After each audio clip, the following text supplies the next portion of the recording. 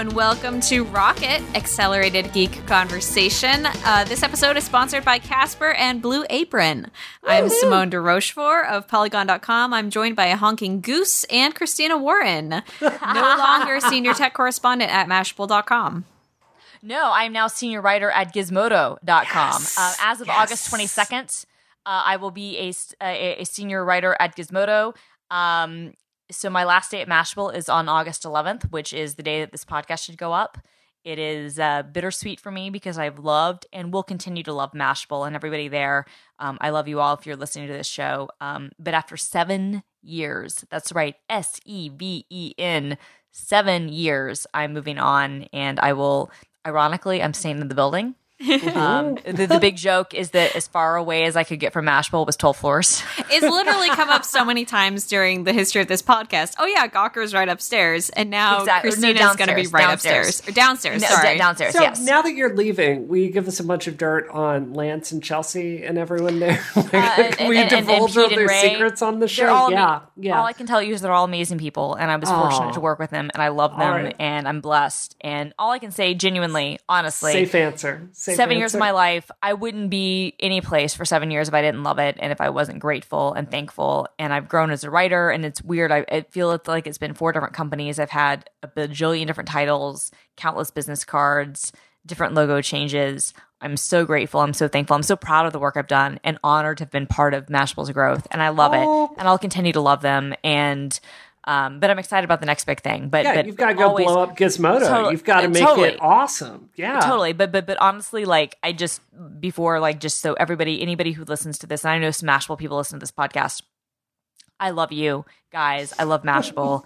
I will always love Mashable. That will never change. I'm not going to be one of those people who will subtweet their former employer. Like that will never be me. Like I bleed blue. But having said that, I'm very, very excited to join Katie Drummond and her new team and the whole team that works there that do amazing work. And it's going to be a challenge, and it's weird and kind of precarious because I don't know who the parent company that I'm going to work for is yet. Like that's a weird thing. But I'm excited, and I'm excited to do different types of work, and I'll continue to do the same Christina CMAC film girl journalism. It'll have maybe a little bit slightly different flavor. I'm really excited. Can't wait to see it. I'm so excited. Will you still be doing Facebook Lives, Christina? As much as Christina does? Like, can you confirm that? Do you have that same level of love of Mashable as Christina does? Me? Yeah. Yeah, you. Yeah, no, totally. Yeah, no, I will continue to do Facebook Live, Simone, and I think other videos. I'm going to be doing a lot of video for Gizmodo, and I'm stoked about that. I did my final Facebook Live video for Mashable today. I was going to say, today you linked us to the sweetest thing that I have ever seen. Almost made me cry at work because I watched it. I cried. So if you look, it'll be in the show notes. The last 4 minutes of the Facebook Live that Ray and I did, #unboxing. We unboxed a Cat S6 phone. So it's kind of a rugged phone that has a built-in FLIR thermal camera built into it. It's an Android phone. But at the end of the #unboxing, which is a show that we've done for the last few months, they cut together like a Christina's Greatest Hits thing from #unboxing set to the Green Day song "Good Riddance, Time of Your Life," and I cried like a baby. It was so sweet. It was so sweet. I can confirm that Christina did cry. So if you want to see Christina cry, this video will be in the show notes. Watch the video last 4 minutes. You can see it. It'll be good. It's awesome. But yeah, and I'm gonna miss the people I work with, obviously, and I'm so proud of the work I've done. Like I said before, excited about the next big thing. It's always bittersweet to leave any place, but I'm leaving in a good place. I'm leaving happy and proud and excited about what's coming up. So yeah, all right, cool. All right. So many exciting things this week. Can we talk about your show, Simone? I think we got to plug it briefly. Finally, we've got to plug it briefly. Yes. So this week, I will have a regular show on Polygon's YouTube channel, and it is called SEO Play. And the basic conceit of it is that I use Google autocomplete to find questions about upcoming games, and then I answer them while wearing a smoking jacket and drinking wine. Simone, this is the show we've been waiting for you for. This is perfect. It's everything you've ever wanted, and I'm part of it. Part of the concept is that I will answer questions that show up in the search, even if they don't necessarily apply to that game. If they show up, they're fair game, and I will answer them seriously or non-seriously. Oh my God, that sounds so good. That sounds just amazing. It is so much fun. Awesome. It was a lot of fun to shoot the pilot. And I feel like it's a very animated, GIFable show, right? Like you could just turn everything you do into that, and then I can tweet it at people. Like I want to see happy Simone. I want to see angry Simone. I want to see sarcastic Simone. I want animated GIFs of all of those things. I only want you to use me as your reaction GIF forever. All right, for the rest of time. That is I don't know if I can confirm that. Like I tweeted Elmo dancing on a planet today to show my thrill of getting away with parking illegally. Well, I'm saying you would have to dance like I went to a live Elmo planet. Well, we'll shoot the video. Just shoot the video, and then I will use that. Yeah, I'll dance on a planet. That's fine. Okay, fine. It's settled. Okay, episode over. I have to go find a planet to dance on. All right. This is crap, Brianna. This is absolute crap. Speaking of not crap, this is a bad segue. Bloomberg and MacRumors have reported some more information about the new MacBook Pro lineup, which, as we talked about before, the rumor was that there was going to be like a touch bar on the top, where all the, like, say, the power button, the volume buttons, etc. are. That would be replaced with a touch bar, and there's a photo of it now, and kind of more confirmation that is what they're going to be doing. This is the first revamp of the MacBook Pro in a while. Yeah. And we were kind of down on the touch bar last time, and I'm still kind of down on the touch bar, although they have said that it's going to be responsive to what apps you have open. Yeah. And you're rejecting this claim, Brianna. Are you rejecting the claim? No. I saw the mock-up that they had with the MacRumors site. With it Spotify? It basically just takes your bar right, in OS 10 and moves it. Which is killing me. Why isn't it Apple Music? Well, obviously because the mock-up has to be a joke, right? Because MacRumors makes it, but like, as if Spotify would ever appear. You know what I mean? Like, that would be amazing if it was customizable that way. But let's be real, this is Apple. Who made the mock-up? Who at MacRumors is responsible for mock-ups? I don't know, but Christina, I could see them like open sourcing it. Like, iStat menus. Look, I genuinely could too. I could see them open sourcing it, letting people support it the same way that they do like things like continuity.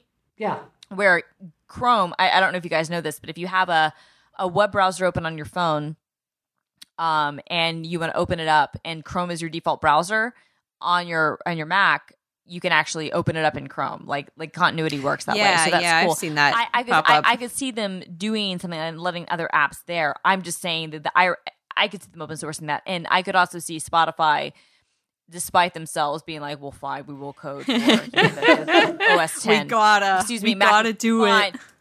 Finally, we will build it for Mac OS. Whatever, we'll build it in. We'll build it in. But it's still hilarious. Whoever Arnold Kim, owner of MacRumors, whoever you commissioned to do that mock-up, props to you, because that is funny as hell. You're doing good. Spotify. It was good. But speaking of the MacRumors article on this, I mean, I think before I get into the nitpicking, I want to say it reads like a good direction. They say it's not going to be tapered like the 12-inch MacBook and the MacBook Air. I mean, it's kind of wedge shaped like a Star Destroyer. Like, it's going to keep the same form factor. It's going to be smaller. It's going to be lighter. It's going to be thinner. It's going to be all of that. But I have some journalistic problems to write to talk about with this article. So let loose. The real question, I think, and I'd love your opinion. Like Christine, Simone, both of you use MacBook Pros on a professional level, Final Cut and stuff like that. So I think the biggest question most people have isn't battery life. It's not necessarily processor power. I think I'm not the only person really looking at the GPU, because it's just so weak currently. So this is my article journal says that quote unquote expert users such as video gamers end quote will enjoy the new MacBook Pro.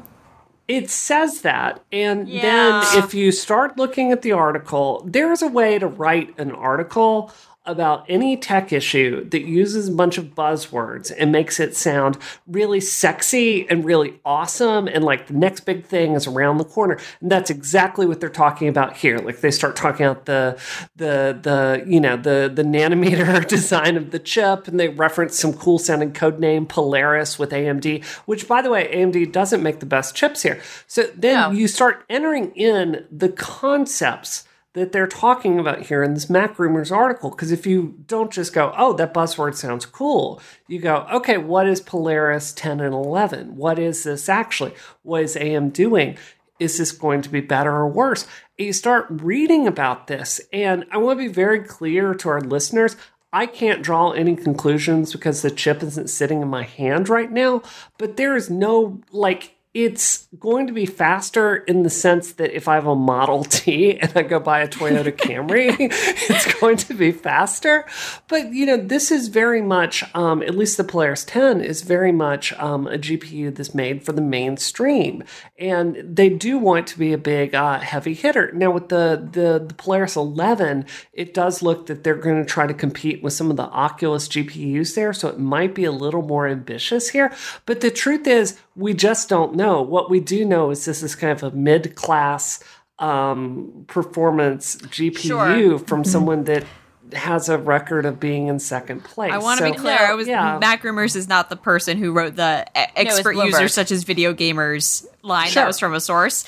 But it made me laugh because the phrasing is amusing to me. Well, I hear what you're saying, Brie, and I don't disagree with you. I mean, if we're looking at this, I would say, though, that I think, and you would agree with this, that there is a difference, obviously, between the class of GPU that is useful for 3D creation tools and video editing and audio editing and photo editing and gaming. I think that they're very different, and they can be doing different things, which is kind of one of the reasons why the Mac Pro is still a very good machine, even though it hasn't been updated in a few years, for a lot of professionals. And if you were to do a lot of video editing stuff, it would still be, get one with the D700s, it'd be a great machine. Yeah. Whereas it wouldn't be the most adept or adroit gaming machine. Sure. So I do it's wonder, even built to work at the hardware level precisely, and take advantage of OpenCL and all those kinds of things. So yeah. So I would wonder, and I don't know the details on the Polaris, and I don't disagree with you on AMD. I've been a long time kind of critic of AMD in general, if I'm just being candid, because they've had advantages over in the past, and I think they've squandered them at every turn in many years, starting with the core processor level with just on the CPU, but also on the GPU. They've I think there's stuff worth critiquing on the AMD side, but I think looking past the stuff, even assuming it is AMD, I do wonder if what they're choosing, to still be power efficient, if they are able to kind of tune these things toward, OpenCL and other stuff, if they would be able to deliver a notebook that, again, probably isn't going to be ever compete, on a gaming side. But let's be real, the Mac has never been a gaming contender, but might be good enough if they're able to kind of tune the chip the right way to work with the software APIs, where your apps like your Final Cut and your Logic and your Adobe and your Maya and your AutoCAD and your other tools would be able to really take advantage of it. And so you would be able to say as professionals, look, it's been a number of years since we've had a significant refresh, but this is actually going to be good enough that we could use this in a professional environment without any issues. Absolutely. And the people that this is aimed towards are Final Cut users, Premiere editors, people that use Logic. I mean, I recognize that mine is a little bit more of an edge case. My critique here is, if you read the MacRumors article here, it says, Apple Mac lineup see significant graphic upgrades as new GPUs launches. And I have to say, I just don't find, I feel like it's cheerleading Apple a little bit, because if you dig down into what we know there, it looks like I read this article and I feel like I'm going to walk away with a graphics powerhouse.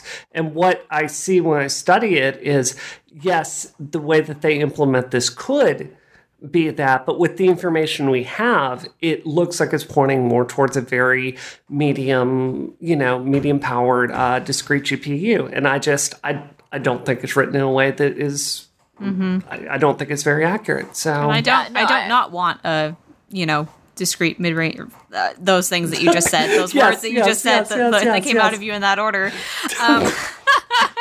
But yeah, you're right that the phrasing is, I mean, console class GPU performance for a MacBook is just not something that, I don't see it. I don't see it happening. No, Extraordinary VR experiences on any laptop, really, to be fair. I don't see happening. No, to be fair, but especially not with Apple, that's just not their MO. That's not the audience that they're really going after. And that's okay. I mean, I think that's completely okay. I do think, though, and we've talked about this before, they're at a kind of a crunch time. I don't know when this is going to be announced. I would hope in a couple of weeks at the rumored, iPhone event. Honestly, I would love to see the MacBooks then. I have a feeling it'll be at a different event. I agree, yeah. Which I think is a shame because, I know that to a certain degree, Apple's been hampered by Intel's roadmap, and I think that the lateness on Intel's mobile chips has definitely hurt.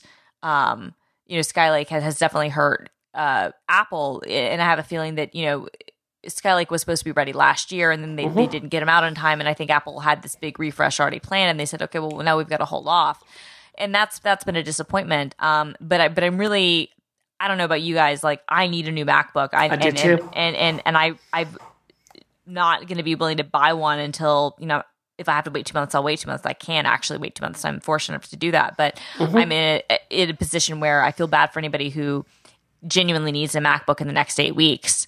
You know what I mean? Yeah. Because it does seem like this is going to be such a significant upgrade on a lot of levels. And frankly, the line has needed it for some time. And we've seen that with their sales, other than the MacBook shipments, which have obviously gone up, because because the rest of the Mac line in general has been lagging behind. Everybody's kind of like, come on, guys. Like this, they're really kind of pushing. It's hard to recommend a Mac right now because they are pretty underpowered. And I think I would say this, like, it's also very concerning that, Apple's not alone with this, but like the first generation Retina MacBook was not a good machine. It had a lot of problems. The second generation is the one I got, and that is a darn good machine. Great machine. The same way with the 12-inch MacBook. That first gen, I own that first gen, and the second gen is a lot smoother. Yeah, I agree. So I do think it gives me hope that their first Retina iMac was such a good machine out of the gate that didn't seem to have that kind of problem with it. I think they nailed the Retina iMac, and I think honestly they nailed the Mac Pro. I would agree with that. I mean, obviously they haven't updated that since then, but I think it is it's a not a testament to the fact machine they haven't had to. Needs that. Yeah. But it's so. I mean, but it's one of those interesting things where, yeah, you're right. Like there can be some kind of growing pains. I have a feeling with this. I mean, it'll obviously be a new design change, but I think that they've learned with the Retina displays and the timing controllers and some of the other stuff that I think that when this comes out, look, if this comes out and it seems to be even half as good as what we're kind of hearing, like I said, I need a new laptop. I'm buying it. First gen or not, I'm buying it. Can I just say I love the shape of the MacBook Pros so much. So much. Yep. It's just so satisfying to hold, and it's so satisfying to open and close. Anyway, you know what else is satisfying to open? A Casper mattress. Ooh. Yeah. Segue. Way to go. Yeah. I'm really proud of being a Casper mattress owner, which I am now, thanks to Casper for sending me this awesome full-size Casper mattress that I am currently sitting on. My bod is sitting on this mattress right now, and I'm very cozy.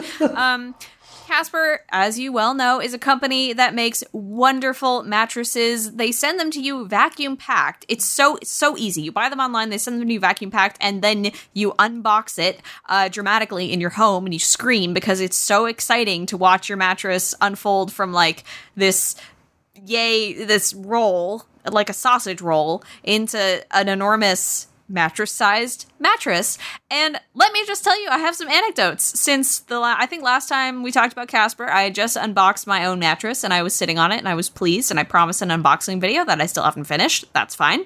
Currently, I have had people, friends, come over they knew about my Casper mattress, and they came over and they wanted to sit on the Casper mattress, and they did sit on the Casper mattress. They sprawled on my mattress, and they exclaimed righteously about how amazing it was. I'm seriously not making this up. My coworkers Allegra and Ashley came into my house, and they were like, this is literally the perfect mattress. It's the perfect blend of like firm and soft at the same time.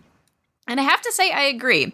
I'm a fan of a firmer mattress, but like this really is, it's like soft without being like sinky and like in that weird way where you feel like you're drowning in your bed. It's just like nice and springy and firm, and I'm patting it right now. I hope that you can't hear it on my audio. Is it like a hug from Baymax? Is that what it feels like? It's from like Big it's just Hero like 6? lying on Yeah. Baymax. Oh wow! Just like, Okay. But yeah, you don't need to be hugged by Baymax. You'd be really hot right now in New York if you're being hugged by Baymax. I imagine that he's a warm robot. But you just lie on Baymax and you feel good about yourself, which is what I do every night in my Casper mattress. So, if you yourself are interested in getting a mattress sent to your house, you should know you can try the mattresses for 100 days, risk-free, free delivery, free returns. 100 days. 100 days. Yep, that's the jingle. Why don't I write jingles? Oh my god. 100 days. 100 days. With your Casper. Oh my gosh. You're quitting Gizmodo, I'm quitting Polygon. We're going into the jingle business together, Jingle, my friend. yeah. Well, but I just started Gizmodo. I don't want to quit yet. Okay, you try it out. Give it like a week or so. See if you Okay, like I'll give it. a week. Oh my god, you guys! 100 days. I can give Gizmodo 100 days. And Free returns on your Christina Warren. No, Christina is not going to quit Gizmodo after 100 days. She will love it there. No, I'm not. But you can quit your Casper mattress, but you also won't. Because you'll love it there. You'll never leave the bed. Let me tell you, finally, what you can do. You can get $50 towards any mattress purchase by visiting Casper.com/rocket and using the offer code ROCKET. Do that thing. Go get $50 off your mattress. Try it out. You'll probably adore it. They're super, super duper affordable. A full size like the one that I'm sleeping on now is usually $750. It's $850 for a queen, $950 for a king, $500, a cool $500 for a twin. I would pay that much for twins. And thank you, Casper, for sponsoring this episode of Rocket and your continued support of Relay FM. Love them. Thank Yeah, you. they're great. And thank you so much for this bed. Oh. Second topic. Actually, All right, I'm ties- excited about this one. I've got a lot to say on this. Oh, I'm excited to hear what you have to say. So, in case you have been under a rock or just like super not involved in video games, a very anticipated game came out this week called No Man's Sky. It's made by a very, very small studio. It's like literally 4 guys called Hello Games. And it promises literally quintillions of procedurally generated planets. It's a space exploration game, and you get dropped on a random planet. You travel from random planet to random planet, flying through the vast, vast galaxy. And that's basically the premise of the game. Like that is the appeal of it, is that you can travel forever through the space, exploring the space. And I think Brianna is going to talk a little bit about the development of it, but it's been the subject of a lot of kind of rolling controversies just because of vast anticipation for the anticipation as vast as the universe of No Man's Sky is. People are finally getting to play it. There's a lot of confusion about like there's been confusion even up now after its release about whether you can actually cross paths with someone else who's playing the game, because technically it's a shared universe. Like everything, the way that the procedural generation works, it's like a giant grid, and they use math to kind of say, okay, this is at this coordinate. It's a persistent, every planet is persistent. So, you know, if you happen to end up on the same planet in that same coordinate as someone else, you will see the same thing, but there have been a lot of struggles with like people trying to cross paths, even though they're playing both online, and confusion about whether or not there is multiplayer. A lot of coin is happening. Just a lot of drama all the way through. So, Brianna, why are you so interested in talking about this game specifically? Well, we don't talk about games a lot on Rocket, but because we've talked a lot on this show about like say Twitter and their inability to respond to harassment. And believe it or not, I think No Man's Sky is kind of indicative of the same kind of general problem in tech. There's a real tendency with engineers to want to bring cheap technical fixes to really, really big problems. So like Hello Games and No Man's Sky, they want to create a really big universe. And how did they do it? They sit down and they make, procedurally generated world. So what does that mean? It means all the creatures kind of permutate on these different ideas within the skeletal mesh, and it puts it together, it slaps together some textures on it, and it does that. And the landmass is randomly generated. Are you going to have flowers? Are you going to have water? What's the shape of the the rocks? What is that going to look like? So it's very much procedurally generated game. And Simone, I don't know if this is the impression you've gotten from it, but I think it's fair to say many people feel like maybe the game isn't worth $60 because it very quickly gets very repetitive. Like that's what Philip over at Polygon was saying just today, that he feels that there's not really a high level game there behind it. Mm-hmm. So I guess, have you played it at all, either of you? I unfortunately have not played it, but I've seen it played. I've made a few videos about it. Of course, one being SEO Play Episode 1. Sure. Yeah, it's. We were just talking about this today. We did a video on the combat, and it really is there. There are several mechanics in the game. There's trading. There's like harvesting resources and things like that. There is combat, but they all kind of take a back seat to seeing what there is to see in the universe. And I think for some people that's very meditative, and then for some people that quickly feels very empty. And I need to try the game myself, but I suspect that I might fall on the latter half of that, being people who need kind of a goal and things to do. I even saw the day the game came out, I saw people commenting on YouTube being like, I really thought that there would be some kind of quest. I thought that there would be like characters that you could talk to. There are NPCs, but they're like people that you trade with. There's like robots that kind of are the police of the galaxy, but there's no like conversations or characters. No quests beyond like, okay, you're upgrading your ship. You're looking for resources so you can fuel the ship, things like that. So, and there was confusion about that up until the launch of the game. And this is one of Sony's most hyped, most advertised games this year. Like, the anticipation has been massive. Well, let's think about how PCG works, right? Like, you can interpolate. There are different approaches to it, but like one is, like say if you're playing Far Cry, so you run something like Speed Tree and it just generates all the trees in the game randomly. That's a good example of PCG. Like you don't really look at the trees and count on it. Mm-hmm. But when you're running an entire world about this, like even Skyrim, a game like Skyrim will go through and someone will design the dungeons by hand and the towns by hand to kind of give it more of a dynamic feel. And the problem with No Man's Sky very quickly becomes, they've interpolated between different skeletal meshes to make these different creatures, but they really all look the same. Like you're seeing a dinosaur with a shell on the back, or maybe a dinosaur with wings. Mm-hmm. And it's a slightly different color. It gets really old. Another thing is really good static mesh design, meaning like a spaceship environment, right? That is designed with someone that went through it the ZBrush pass very lovingly, made materials for different areas of it. Here with this game, it's just like, okay, let's throw normal map 1 to fake rock texture here, and we'll mix it with normal map 2 and spectral map 3. And what you end up with is a game with a really large canvas.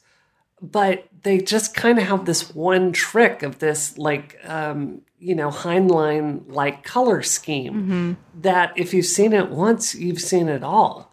And it's just, to me, it really signifies this mindset in our industry that art is something you can outsource to India or can, cheat by procedurally generating it. And I think if we're going to talk seriously about games being art, I think we have to understand that there's some things you just can't cheat. Does that make sense? I kind of, I half agree basically with what you're saying. The part that I agree with is that, yeah, art is important. Artists are important. The details, the personal touches that you put into art are important. I don't know that this specific game needs that, because to me, I think the appeal of it is that it is so, so big. And I can't comprehend being able, as a small team or even as a big team, being able to put that level of detail that you're talking about into every single one of the quintillion planets. Right. And so, it kind of, I think that those things are super, super, super duper important, but I don't really see the reality of it in this game, and I don't necessarily think that there's a place for it in this game. Yeah. I mean, it's not their mission objective, but, you know, they're also charging $60 for this. Yeah, and that's true. I honestly do not think this I don't think it's worth $20, just to be really honest, unless they really remix the high end of it and add a lot of content on there. So on that note, I mean, let me just like interject here as like kind of the I game, but I'm not like gaming like you guys do.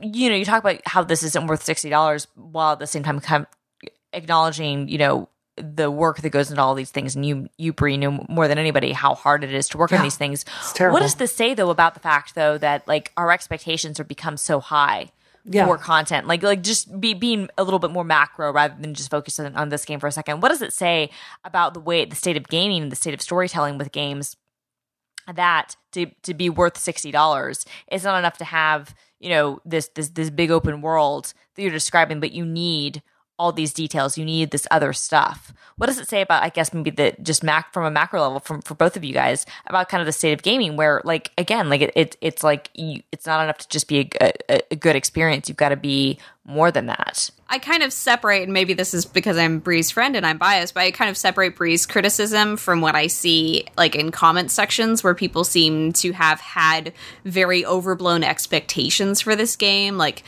people pre-ordering it and talking about how it was the only game they were ever going to play for the rest of their lives. Like, this is the big one. This is the only game you will need forever now because it's so vast. And I think that that to me is kind of speaks to what you're talking about, Christina, with these large expectations of games and what they can and should deliver for that $60 price tag. Right. Whereas Bree's criticism speaks to me more as an industry insider who is concerned about trends, I guess, in the industry. Does that make sense? Yeah, it's worth saying we have been, as an industry, not just indie dev shops. Like, it's very popular for indie developers to just buy art assets. Like, you can go onto the Unreal store right now and get them. But there's an increasing trend in our industry to outsource art development to India. I'm pretty sure Trials did that. Trials HD. It's just been a huge trend. This is why I would say to this, Christina. There's a tension in our industry where it's really bifurcated these days. You have $100 million games like Mass Effect Andromeda, and then you've got smaller games like, let's say, Christine Love's Lady Killer in a Bind that's going to come out.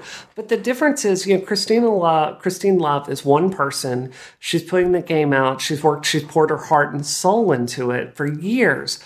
But she's also not bringing that out at a $60 price point, and it's not a Sony exclusive title, and it doesn't have this army of hype behind it. Like your expectations are set accordingly. It's worth saying, like Resident Evil. They had their spinoff from the DS series, and that's been premiering at a $20 price point. So I do think there's any number of these price points you can bring a game at here. And I do think if you're charging $60 and not even $50, I think you're saying this game is worth as much as a Mass Effect Andromeda. And I just don't see it. Yeah. No, and I think that's a fair point. I mean, even talking about macro levels, not macro levels, but like even minor pricing levels between $50 and $60, I think that's fair. But I do think that it's just interesting to me as somebody who's kind of a casual gamer, the price sensitivity and this stuff and what it means when you price things a certain way versus, I mean, as you said earlier, you think this would be worth $20. Mm-hmm. And Bree is a dev, and I think Bree can talk about prices. I personally feel uncomfortable talking about prices, even as a member of the press, just because I haven't made a game of this size or of any size. So I don't really, I can try to understand, I can look at the data that's in the industry right now, but I can't really know personally. But yeah, I wonder how much of it went into, what that money went into bug testing.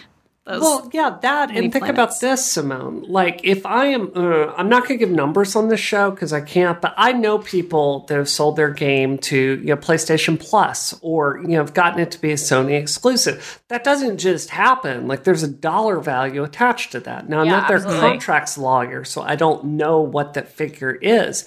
But if you're selling this as a PlayStation exclusive, like, you do get a certain amount of support from Sony. That's marketing support, it's financial support, and I do think that sets your expectations accordingly. So, look, I'm not trying to blast this team. This is an artistic accomplishment. It is a beautiful, interesting idea. I just think the gameplay doesn't hold up to the promise, and I'm very skeptical about PCG. So that's my only point here. Yeah, I feel that. I think I feel like it's almost worth mentioning. I feel like there are kind of two kinds of procedural generation, and one is like this, or like the example earlier where we talked about trees, it's kind of fleshing out a world, and the other is puzzles, basically, which I mean, obviously human design puzzles are really important as well, but I know Road Not Taken from Spry Fox is a procedurally generated puzzle game, and I absolutely adore it because you have these elements that abide by certain rules, and it creates this weird little fantasy mythology through procedural generation, which contributes to the world building in a way that I don't think you often see with procedurally generated stuff. I'm really interested in it, but yeah, it's very... Your mileage may vary. it definitely has a point. Like Diablo, that has randomly generated dungeons, that very much has its point. But like, let's look at the soundtrack. Like, something they marketed is they had 37 Static, or some person I've never heard of, and they're like, you'll have endless EDM tracks in this game. And it's like, guys, okay, EDM, I get it. You can hit a couple buttons on a Casio keyboard from the 80s and like, you'll get a song. Suddenly that doesn't EDM. make it good. And that's an art. And sound design isn't something you can freaking cheat with an algorithm. It takes a human touch. So yes, you did create some generic EDM that's completely forgettable and is unimportant, that kind of matches the mood here. But did you create art? Hell no. Now it all comes together into something, but it's just it doesn't mean much to me. Yeah, so, I think that's fair. Yeah. I know something that means a lot to you. It's Blue Apron. It is Blue Apron. But just Tell Blue us, Apron. Brianna, how much Blue Apron means to you. It means so much to me. In a dark time where I didn't think I could go on, Blue Apron came to my door and it let me cook a meal. And when I found myself in times of hunger. Christine, you were talking, every time I cook Blue Apron, I think about something you said to me. You're like, I just don't have the time for this. And that was me forever. And I can't believe I've turned into one of these women that loves to cook. I can't believe it. Feminism is dead. I feel like I've betrayed something. Yes. No, I made just it's just fantastic. Like, I made these chicken burgers last week, and I made pork chops 2 days ago. There's a new box that just came to my house, and it's wonderful. It's an amazing freaking meal, and it takes in between 30 minutes to 45, and it's always beyond delicious. Oh, I'm so hungry right now. Come on down to Boston. I'll cook you some Blue Aprons. Heck yeah. Let me tell the people listening at home or in the car or on the plane, train, or automobile that for less than $10 a meal, Blue Apron will deliver fresh, high-quality ingredients right to your door. You can grab those ingredients. They're perfectly proportioned out, and they're recipes that you have chosen yourself for the week. Boom, your meals done. You can adjust how many boxes you get sent a week, so how many meals you're getting out of that. They make enough for 2 people, right, Brie? And then that's kind of, if you're me and you're only cooking for one person, that's double the meals, but for the same. You can very easily do that. Yeah. Yeah. So that's pretty cool. Step-by-step instructions on a beautifully printed card, and then you're cooking like a boss, even though you don't know what you're doing necessarily, because you're a noob. This is why you need help cooking. You don't know what you're doing, but Blue Apron helps you, and then at the end of it, you get a beautiful meal that you plate up yourself. You look at it, you take a picture of it, and then you brag about it on social media, and people think that you are some kind of culinary genius, when really Blue Apron is the culinary genius, and you are riding on their coattails, my friend, but you are loving the ride. So but you actually get to be good at cooking. That's like, true, because you've I have learned. become a good cook from this. Like, that's what's really amazing. Like, it builds up your chopping skills slowly. It teaches you like what you do wrong with cooking meat, because it has such explicit instructions about how to do it. And like, it's really good for learning how to do I feel like you could learn stuff about flavor profiles too, like what you do to make this sauce, or what kind of would make this meat taste good. Yes, I need this. After that, get you to try after it, that Christina. mouth fart, Yeah. I need this. You learn by example, and then you can go off and maybe invent your own things, and then maybe you'll work for Blue Apron someday. So you, my friends at home, look at this week's menu. Get your first 3 meals free with free shipping by going to blueapron.com/rocket. You will cook incredible foods. You will send pictures of your foods to us, and you will live a better, more fulfilling life. Frankly, thank you, Blue Apron, for sponsoring this episode of Rocket and supporting Relay FM. Love them. Yeah. A show that Brianna Wu doesn't like. I feel bad this week. I'm negative about everything. No, Christina, it's okay. you love this. Why do you not you like love this? right? I don't understand this. Let me Okay, framing let's essay. get into it. We're Yeah. going to talk about Stranger Things. There's my framing essay. Go, Brianna. No. Christina, I just talked for 800 minutes about PCG. Like, tell me all That's about your true. love of this show. It feels like Spielberg. It does. Honestly, yeah. it feels like Spielberg. I mean, it's definitely, Spielberg, Stephen King sort of, 80s. I love it. I love it. I can't help it. I love Stranger Things on Netflix. I love it. Winona Ryder is back. I love it. She's I have awesome nothing else in to the say. show. She's awesome in the show. Joyce, I'm going to be Joyce for Halloween, you guys, because You're already people on the Joyce. The only difference is I that you're already not a am. mom, and also you're not seeing things crawl out of your walls, I hope. Please no, I'm let not. us know if you I'm do. I'm not seeing things crawl out of the walls. No, here's what's funny. I've literally been told since I was 5 years old, people have been like, you look like Winona Ryder. And they're like, actually, first they were like, you look like the girl from Beetlejuice. Then when I was like 5, I'm like, has anybody ever told you look at the girl from Beetlejuice? And then like, she would be in other movies. And like, I remember like Little Women came out and people were like, has anyone ever told you look like, so-and-so? And then like when I was like 16, I would hear it a lot. And this was like 99. So it was like, has anyone ever told you look like Winona Ryder? I'm like, actually, since I was like 5. And then she went through and then she went through a dark period, with the whole, like shoplifting stuff. And for me anyway, personally, like people were like, has anyone ever told you look like Anne Hathaway? And I was like, actually, yes. And she and I are exactly the same age, like day, month, year, birthday, like we're birthday twins. And, but because of this, a number of friends have been like, holy crap, has anyone ever told you look like a younger Winona Ryder? And I'm like, yeah. We've come full circle. We have come well, I mean, I texted you guys like an image of her from like 12 or 13 years ago. It was uncanny. I'm actually going to put it in the show Yeah. notes because it Put it in the was show notes. literally I you. thought it was you. I thought you. It took me a lot. I'm like, this is Christina. This is Chris. This is not Christina Warren. I don't understand. No, that was Winona on the cover of W Magazine in like 2003, and yeah, it's creepy. But she's on the cover of New York Magazine this week because of Stranger Things, which has become this huge phenomenon. And I texted my husband, and I was like, because we text one another when we're in different rooms, and I was like, this is me in like 10 or 15 years, and he was like, yeah. He was like, all right. I hope you can brush get your behind that. hair a little more than she does. But the show, I mean, I want to hear why you don't like it, Brie, because I love it. I think it's fantastic. Okay. Look, I want to be clear. This is a good show. It is a good show. I enjoyed it. I especially enjoyed the soundtrack. Like it had, there's a real trend in musical scores that I love, where they're getting the synthesizers of the 80s, like those actual synthesizers that they used to make like the Terminator soundtrack, and they're going back and they're revisiting them because you can emulate them today.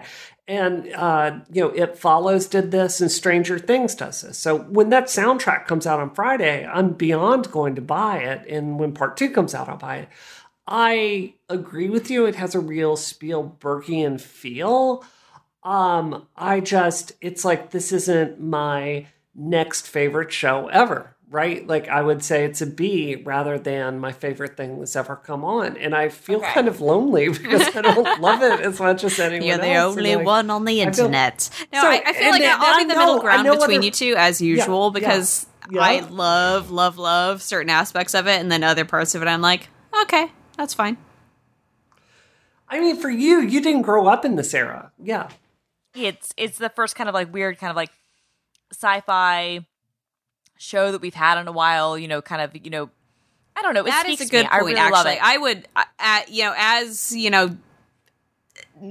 just made it sound. I would kill to have more shows like this airing on Netflix, wherever I could watch them, preferably Netflix, because that's easy for me. Yeah, definitely. Like, I love seeing things like this. I love, like, it kills the vibe of 80s movie. Like, kids being the heart of the show, those synth sounds that Brianna was talking about, like the kids immediately, are so great. The kids are great. Yeah, the synth sounds or the music I adored, like from moment one. The title sequence, literally pitch perfect. I downloaded that font almost immediately. Like, people talk up the title sequence. They're not exaggerating. It's so good. That glowing text. I love it. I made a fool of myself at a party this weekend because I went on a rant about that font. But I won't do that here. Anyway, yeah, there are a lot of things I love about it. The atmosphere of, the mythos that it builds kind of around the strange things that are happening in this town. I definitely loved. Gave me vague Twin Peaks vibes. And then other things where I read, I think it was on an interview on Polygon about how they basically they made it as if they were making an extended 80s movie. And I think that in some parts that does show, because there are certain episodes in the middle where I couldn't really tell you what happened. But then on the other hand, that's not necessarily a bad thing, because it's all just kind of... It's languorous, I think, in a way, which is not bad. It's just not necessarily what everyone likes. I don't know. I feel like maybe you feel differently, Christina, but I feel like the children's cast doesn't really measure up to like the Goonies. And I don't see like breakthrough performances there. And I think the girl who played maybe it's because I'm not a kid now, so it doesn't touch me in the same way. Yeah. Okay, does it compare with the Goonies? I think that's really, really high bar. No, but genuinely, no. I watch a lot of movies. I've seen a lot of movies. I think kid actors are one of the hardest things to get right. Ones that seem realistic and usable. Is it Goonies level? Look, you're probably right. It's probably not. I do think in the pantheon of shows that are on television right now, whether it's Netflix or cable or anything else, I think these actors are great. Now, that doesn't mean we should give them a total pass and say that we shouldn't try to do better. But if you watch a lot of other shows on television, I think that The Americans is probably the only other show. And disclosure, I think The Americans is the best show on television right now. Really? Far and away. I do. I think The Americans is the best show on television. I can't get past season 1. I've tried so hard. Oh my God. Yeah. The season 4 was so good. I think The Americans is the best show on television. I feel very strongly it will actually win the Emmy this year for best drama series. You're not alone, Brianna. I know one other person who feels that way. Just one. Okay, and I've heard that from people, but if you can get past it, I think especially into season 2, they get into heavier stuff. Anyway, but Americans is a whole other issue. But like, I feel like that show, the child actors who are now starting to age have been different. I think that obviously the daughter on Mad Men was great, but it's hard to find really great child actors. I think by and large, I think they do a really good job. Is it Goonies level? Maybe not, but I think for carrying a 12 episode series or however many episodes it is, and it's obviously already been renewed. I think we're 8 episode series. I think they do pretty well. I'm fairly impressed. I would say it's also higher quality than, say, the Betweeners. Like, I love horror stuff, and it's, Betweeners with Jamie McCurdy is utterly average. It's like below average for horror movie stuff. And so I think it's good. I just don't feel it just doesn't.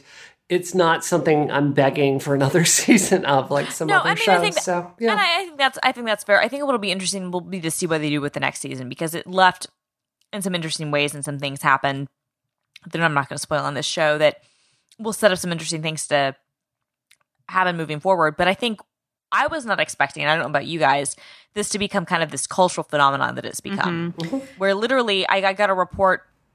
I can't recall the analytics firm, so I apologize, but it looks like it is now the most viewed series on Netflix. Wow. And ratings wise, in terms of views, at least according to this analytics company, and who knows how accurate their things are or aren't, it's up there with Game of Thrones in terms of what people are viewing on digital content. Now, Game of Thrones has stopped airing, so it might not be quite up there with what it was, when Game of Thrones was in new episodes, but it's one of the most streamed shows on television right now, and I see it all over my Twitter.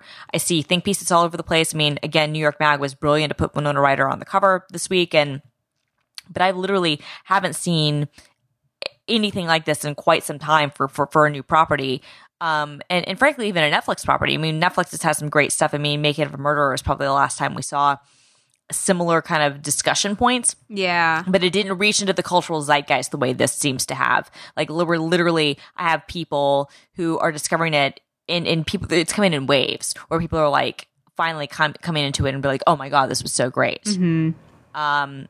Which I think is interesting. So, I mean, yeah, it definitely, whatever critiques we might have, I think this is going to be a show to watch for next season, because it's built up an audience that I wasn't expecting it to build. And frankly, I doubt Netflix or its creators were expecting it to build. Oh yeah, for sure. It strikes a really nice sweet spot of nostalgia and some new stuff that it brings to the table, I think. And it makes me really excited for season 3 of Twin Peaks.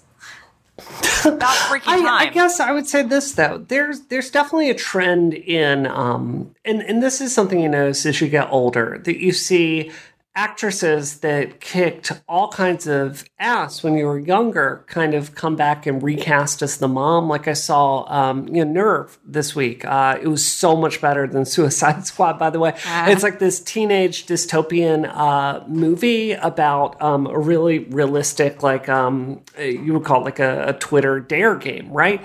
So you have Juliette Lewis in there. And this is the woman that I remember as like the half-naked singer from Strange Days. It's like all punk and awesome. And they kind of recast her and bring her back where her only role is like screeching about her child. And it hurts me because I love her so much. I don't think that's Winona Ryder. No, it's not. But I think she's a little underused, and I wish more of the episodes were about her and about Eleven. Yeah. So and I think that's a great.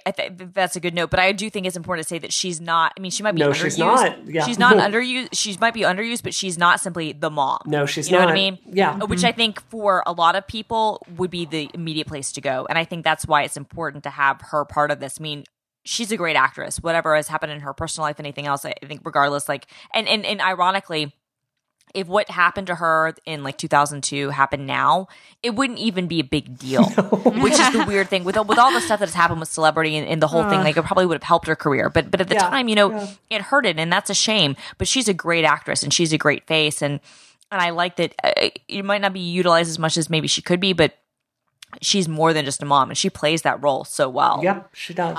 And that to me, I mean, just I love seeing her on anything, whether it's a film, television, whatever. Last time I've seen her, I think was Black Swan. I know she's been in things since then. Was she but that was in last Black time. Swan? Yeah, she played the Asian ballerina. Right. She played the Asian ballerina that Natalie Portman replaced. I completely forgot about that. I'm Googling this right. Oh my God. Now let's all go watch Speaking of really good things, let's all go watch Black Swan. Okay. I watched that once and felt so terrible. Like, it's a great movie, but I watched it on a plane and I was so anxious. All right. Well, on that note. I watched it with my mom. Oh, that's awkward. In the theater. Yeah, honestly, during the sex scene, that was a very awkward moment for me to be like, I'm turned on, but my mom is.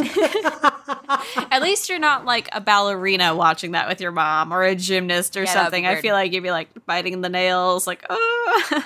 Well, imagine if you were like, watching with Mila Kunis. That would be Okay, fair. more No, than Mila any of Kunis would that. be like, Yes. look at me.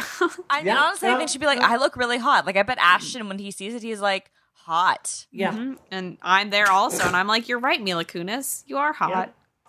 She is hot. She is. Natalie Portman's hot. That's a fact. Speaking of people that I can't believe are playing moms, I realize she is like 30 now, but the fact that she is in that Bad Moms movie makes me want to lie down on the floor for a long time because she still looks my age, frankly.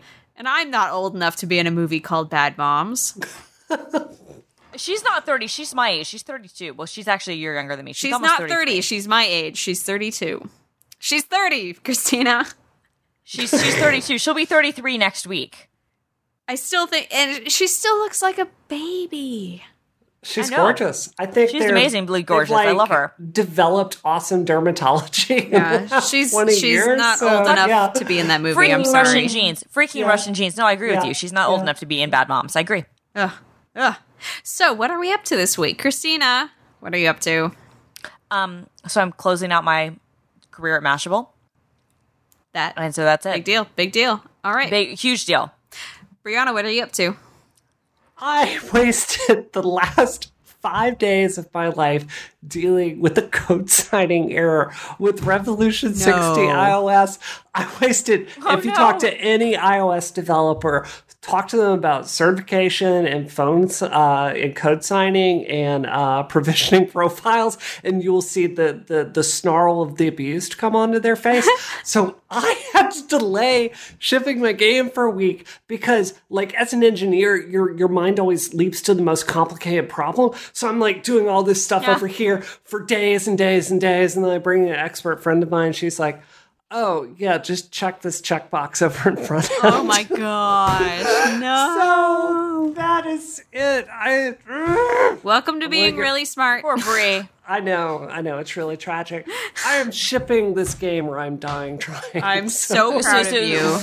I'm so proud of you too. When do you think? I mean, I don't want to like put you on the spot or anything, but when do you think it'll be shipping? I have 5 screenshots to put in my binary to Apple and then send it off to them. If their app review time really is 3 days now, then it will be 1 week from the time Apple says go, so I can call my media contacts and say, please review it. And then I'm hitting it live and then I'm going on vacation. So Excellent. Love it. Heck, it's done. freaking yeah. yes. So this week, for the rest of this week and for all of next week, every day at 4 p.m. Eastern on Polygon's Facebook page, we are live streaming a Summer Games competition. As you know, there are certain games happening in the world right now that are heavily trademarked and don't let you use their name for anything, but we are coincidentally doing a totally separate, different thing called Summer Games. Yes. Where I love that. we've picked the worst of very old sports games, and it's a Polygon staffer versus an SB Nation staffer. SB Nation is the sports vertical under Vox Media. We've done 2 so far, and it has been a lot of fun. Not just because Polygon is 2 for 2 on wins. Yeah, it's really awesome. It's a lot of fun to finally work with those guys because I don't really have an excuse to interact with them very often, especially since we moved to the 10th floor. But it has been a fun 3 days, except for the first day when we had technical problems and I wanted to die. But the last 2 days have been really fun. So if you follow Polygon on Facebook, which you should, tune in at 4 p.m. EST every day or watch the archives. Ryan, Nanny, and I are commentating on every stream, which has been deeply enjoyable, except next week. He and I are facing off together in badminton, so someone else is going to have to take over for us, and it's going to be Wait, ridiculous. are you playing like ice hockey on NES and like Madden 93 on Genesis? Oh my gosh. What are you playing? Yeah. So far, God, what these last 2 days have been decent actually, because we did Nidhogg for fencing, and then we did Rockstar Games Presents Table Tennis. But then we have like Evan Holyfield's Real Deal Boxing. We have a bunch of ROMs basically that we have for the many sports. Which I'm a fan of. I love nothing more than like I still have like an original Xbox that is full of nothing but like classic ROMs. Oh, that's awesome. Same. Yeah. Same. Basically, anything that you would have on your Xbox that's a very old sports game. Tara Long, my producer, intentionally searched for the very worst ones of all time. And the one that didn't work, and this is the worst thing, the one that didn't work was Michael Phelps' Push the Limit, which is an Xbox 360 game that only works with Kinect. Only works with Kinect. And I was gonna play it, except that we could not get the Kinect to recognize two people, and we spent literal hours trying to troubleshoot it, and eventually we were like, no, never mind. Well, and honestly, that is why the Kinect is not part of the new Xbox One S, so whatever. Yup. Ugh, a nightmare. I mean, it is what it is. Sorry. Yeah. So, yeah, that's what I'm doing. Brianna, where can we find you online? Space Cat Gal, and waiting for my Simone Dancing on a Planet animated GIF, of which I'm dropping into her chat now. So this is what I want this I'm week. excited to see this. Yeah. Okay, I'll be on it. Christina, what are you doing? Or where are you? Who are you? Social media? Yeah, social media. What? So I'm film_girl on the Twitters, the Snapchats, the Instagrams, and next week I will not be on any of the internets other than Rocket because I'll be on vacation. Nice. Oh my god, the what are you beginning- doing for your vacation? Oh, I'm going to Atlanta to visit my parents. Oh, It's that's great. so nice. Okay, cool. But on August 22nd, I will starting August 22nd, you will be able to also find me at gizmodo.com. Very cool. Sweet. And you can find me on Twitter at DoomQuasar and at youtube.com/Polygon and Facebook, whatever our Polygon address is. I'm there. And what day is your show again? Let everybody It's know. called so they can tune SEO in. Play. It is a pun because we're playing with the search engine optimization. SEO Play. We had a few different titles and we were going to like record different intros just to test them out. And we forgot. So we went with the first one. What? It should Love be it. like Simone Vision or... Well, honestly, though, but Yeah. SEO, I mean, what's your middle name, Simone? De Rochefort? I mean, Elizabeth. So the SE is Simone Elizabeth, and then O can be something else, but like Simone Elizabeth optimization play. Which is what See, you it say works. when you see me coming. Exactly. SEO. It's that girl. All right. Thanks for joining us tonight. If you like the episode, please leave a review on iTunes. Except imagine I said it way more exciting because I totally want you to do it. This episode of Rocket is terminated. Terminated. Terminated.